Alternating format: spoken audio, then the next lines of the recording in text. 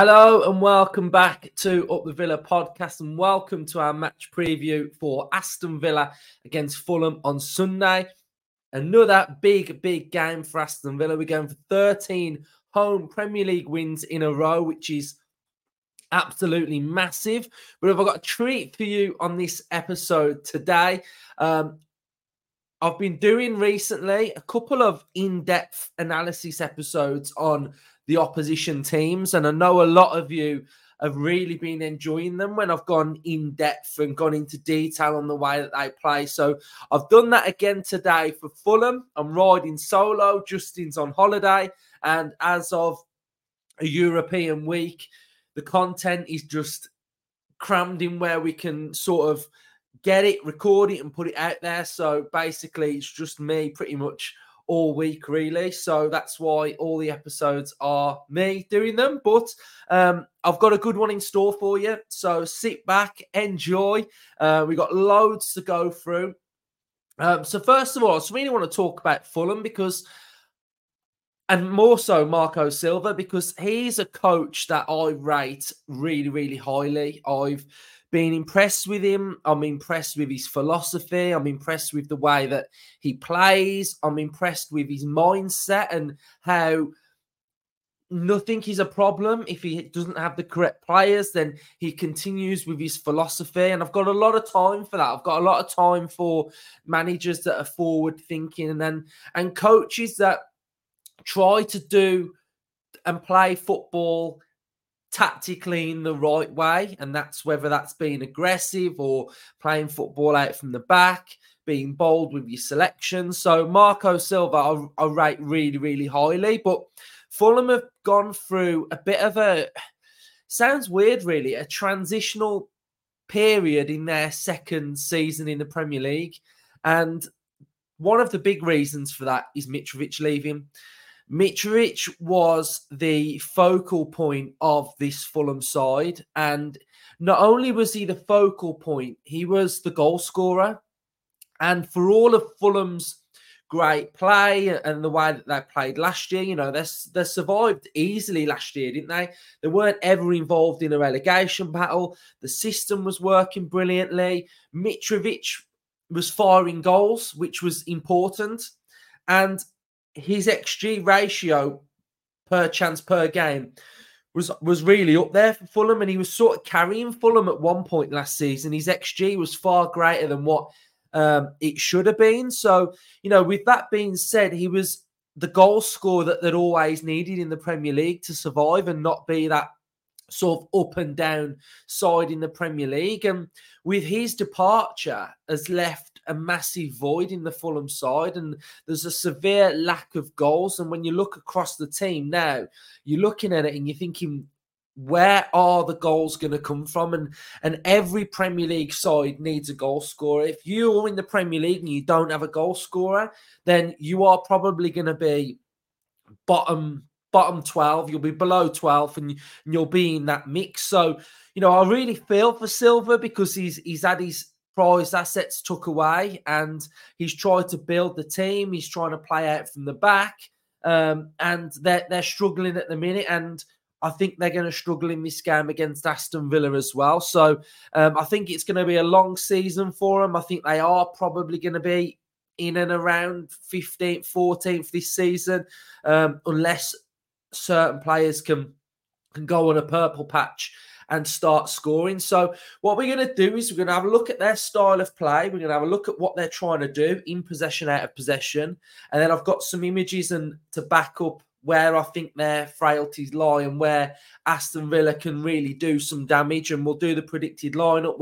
We'll have a look at the score predictions at the end as well. So it's going to be a jam-packed episode. So enjoy. Right, so let's go to the tactical pad then. Let's just have a brief little look at what Fulham are trying to do and what are they and how do they play.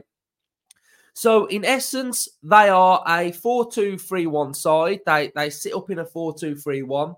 When they have the ball, they want to become the 4-2-3-1. And when they don't have the ball, they will be pressing in a 4-4-2, which might help Aston Villa. Now, when they do have the ball, the 4-2-3-1 changes into a completely different formation.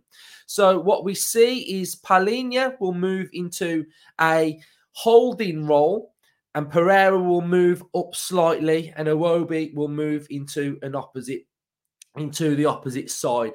So they're happy to leave Palhinha as that holding sort of midfield defensive destroyer, and they allow him to do his general role. I always thought that Fulham attacked predominantly with width out wide with their wingers. But by doing and watching them this season, what I'm starting to see is that their wingers invert and sit a little bit more inside. They're more like inverted players rather than out and out wingers. So what you'll see is Wilson will come inside a little bit. So he'll come into that area through there. And then what they want to do is they want their fullbacks, Robinson, to bomb on and Castagna to bomb on. So then their midfield, in essence, becomes a 2-1-4-3, if that's how you want to call it. So they're really comfortable in possession, leaving the two. Palhinha can add the cover through there. You've got Iwobi and Pereira, and then you've got the midfield attackers, and then you've got the strikers as well. So in essence, that's how they evolve, and that's how their shape shifts. They're heavy on both sides with two players in Wilson and Willian, and then Castagna and Robinson as well, backing up. And they're all about making these triangles. So you'll see that they're heavy on triangles. You've got triangles through there, and then you've got a triangle on this right-hand side as well. And then in essence, you can create another triangle with the striker to the midfielders and the players that are offering the width as well. So it's good to see how this formation it evolves and moves when they do have the ball. They're a good team on transition, and we saw that against Manchester United. So when they were in transition, they were very, very good. They were very unfortunate not to beat Man United, in my opinion. I thought they played really, really well. So I want to talk about as well now how they press, and their press is quite important to them. So the way that they press is they will be in a 4-4-2. So you've got width out there, you've got Iwobi, you've got and then you've got Wilson. So they'll be in a 4-4-2 when they are pressing. Now their press is quite unique as well, in the sense of they press quite aggressively, and they're not afraid to press, and they're not afraid to win the ball higher up. So what happens is, with this ball goes to Konsa. So the striker will trigger the press when the central defender gets the ball. So you'll see Muniz will be running to Konsa, and his run will be curved. So his run will be curved on an arch like this. So Muniz's run will be arched round to Konsa, because what Fulham want to do is they want to engage Villa to pass this ball to that right-hand side. Once that ball's gone to the right-hand side, it triggers the press, and every single player then, whether we've got Villa players in these positions, will be triggered to move into these areas here. So everything will shift across when that ball goes to that left-hand side. But what it does leave is it leaves the overload for the opposition side on the opposite side. They will heavily press, and then that ball there is enabled for the switch. So the switch will always be on when Fulham have pressed, and they will fully press to that left-hand side. Now, if the ball goes to the opposite side, so if this ball has gone to Pau Torres, let's just get the ball to Pau Torres. So if the ball's gone to Pau Torres and Pereira was on that left-hand side, it would be the striker that goes and sits on the double pivot, and then Pereira would be the one that would arch his run. So his run would be arched to Pau, and then they would want Pau to pass the ball to Luca Dean. The ball would go to Luca Dean, and the whole press then, everything then would be shifted and moved to the opposite side. So the way that they press is good. It's a good press, but they do fully commit to this press. So there will be always that overload on the opposite side. Now, talking about the press, and I want to highlight some images to show you how that press is worked. So this was last season against Arsenal. You can see that they are in full press mode now.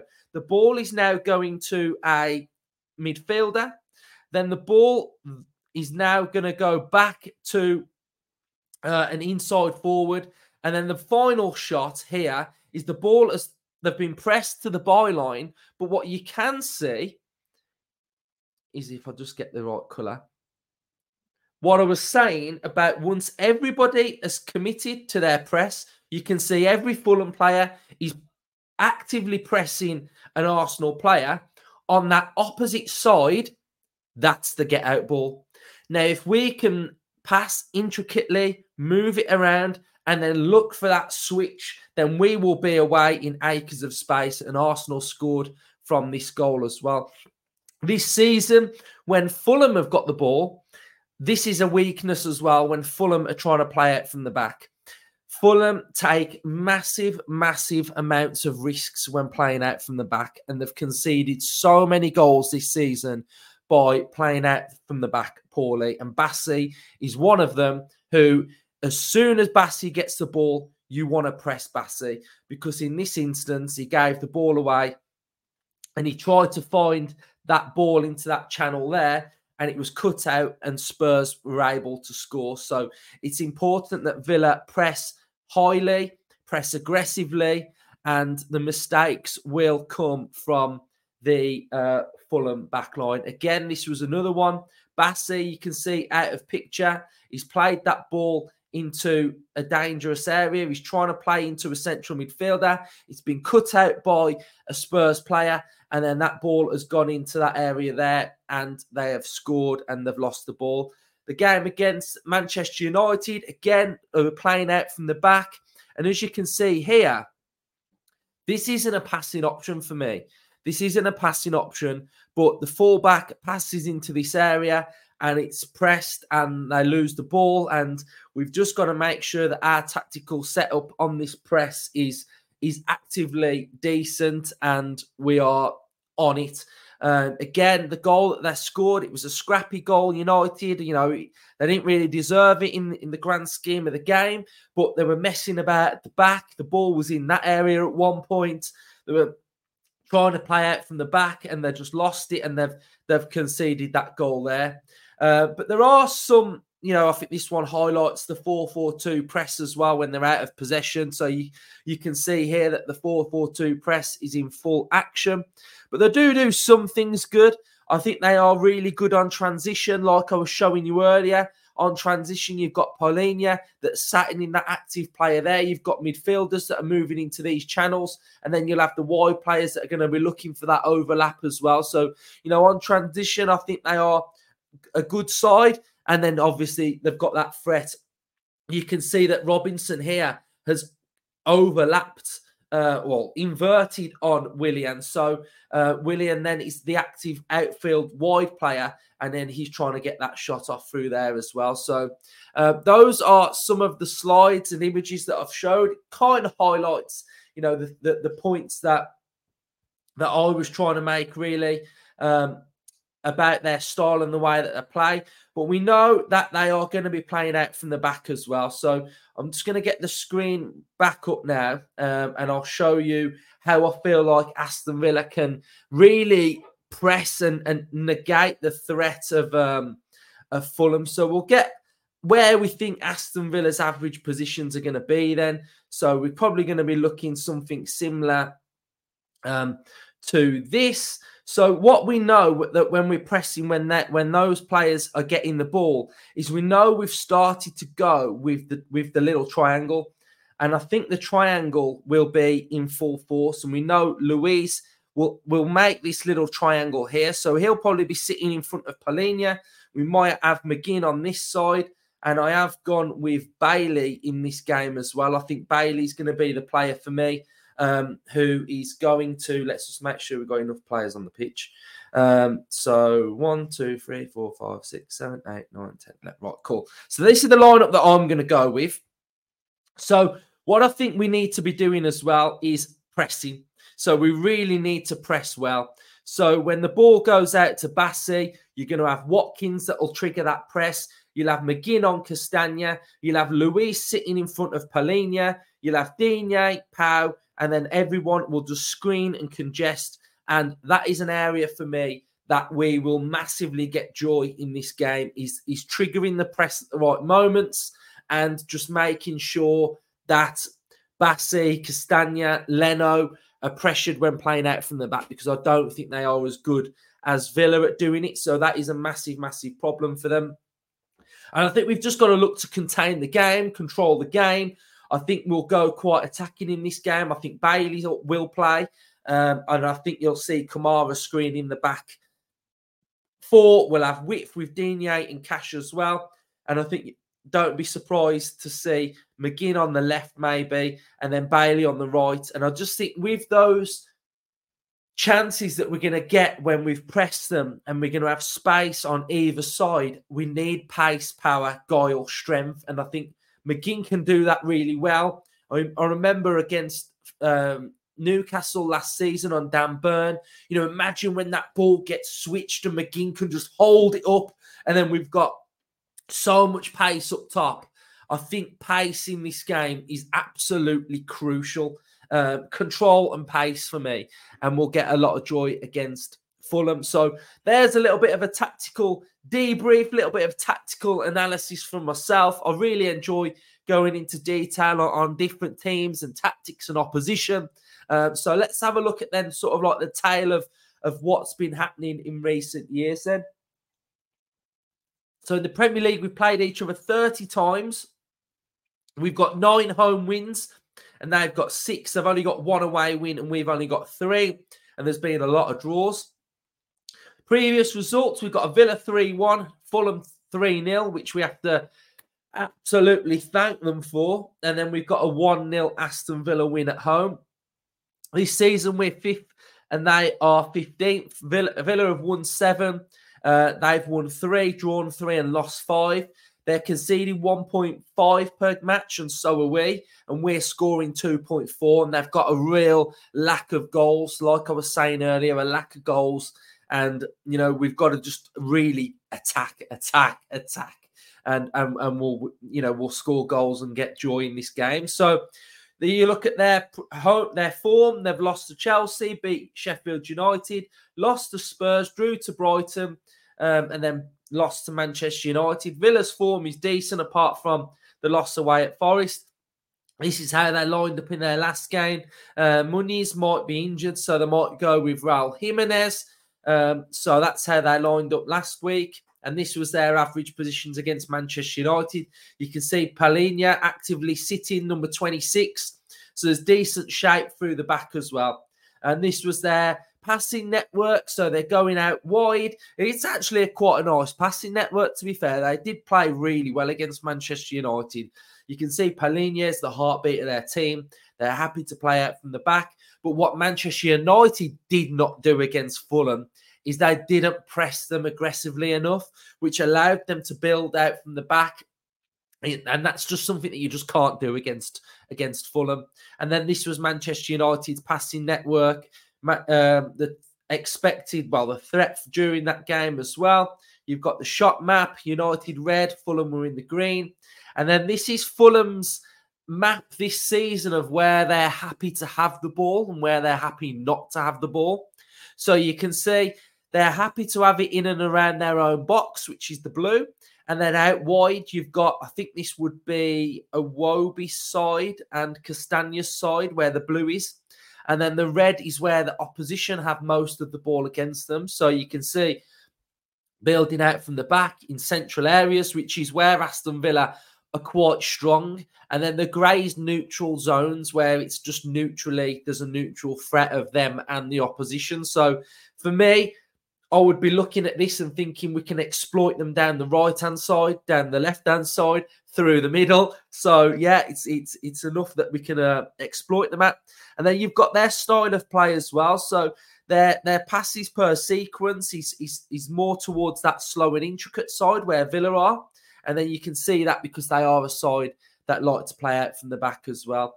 And then I just wanted to highlight their expected goals. They're currently sitting 15th with expected goals, but they are also sitting in expected goals conceded in 15th place as well. So they are slap bang in 15th place. So that's where they are at. So I'm looking forward to it, especially from a Villa's point of view. I think we can expect to control the game. I think we can expect to have a lot of joy in this game. I think, we are sort of going for 13 wins in a row, which is just absolutely massive, isn't it? 13 wins in a row at home. And then that puts us in real good stead for the international break and the game that's coming up after that, because we've got Spurs. And if anyone watched Spurs' game against Chelsea, it was absolutely mental, wasn't it? They lost some big players as well. Van der Ven went off. We looked like his hamstring's gone. Maddison went off. Romero's going to be out. I think Adoji got one. It might be out because he's got a yellow and a red, so he might be out as well. So that's going to be an absolutely mental game. And it was mad, wasn't it, really, that the fact that Villa got absolutely hammered on the Sunday for their high line, and then Spurs got sort of applauded by everybody for their kamikaze high line with 9 players. And it's just mad how, like, the media will sort of, like, just shift their opinion for sort of, like, for whatever suits, really. Because for me, when I was watching Spurs with that high line, I was just like, I can't applaud. It's not. I couldn't applaud it because I just thought, what are you doing? Like, you were gonna get caught at some point. Like, it was just kamikaze. Like, sit a tiny bit deeper. You can have a high line, but it doesn't have to be on the halfway line. So yeah, I just thought it was a little bit mad, really. I just thought it was just he's like the media darling at the minute, isn't he? And so hopefully Villa can rock up after the international break at Spurs and put in a real big performance. So let's just have a look then at the predictions league then. Where am I? I'm currently 14th on 91 points. So I'm not far off from the top. Shout out to Matthew Watts, who's at the top.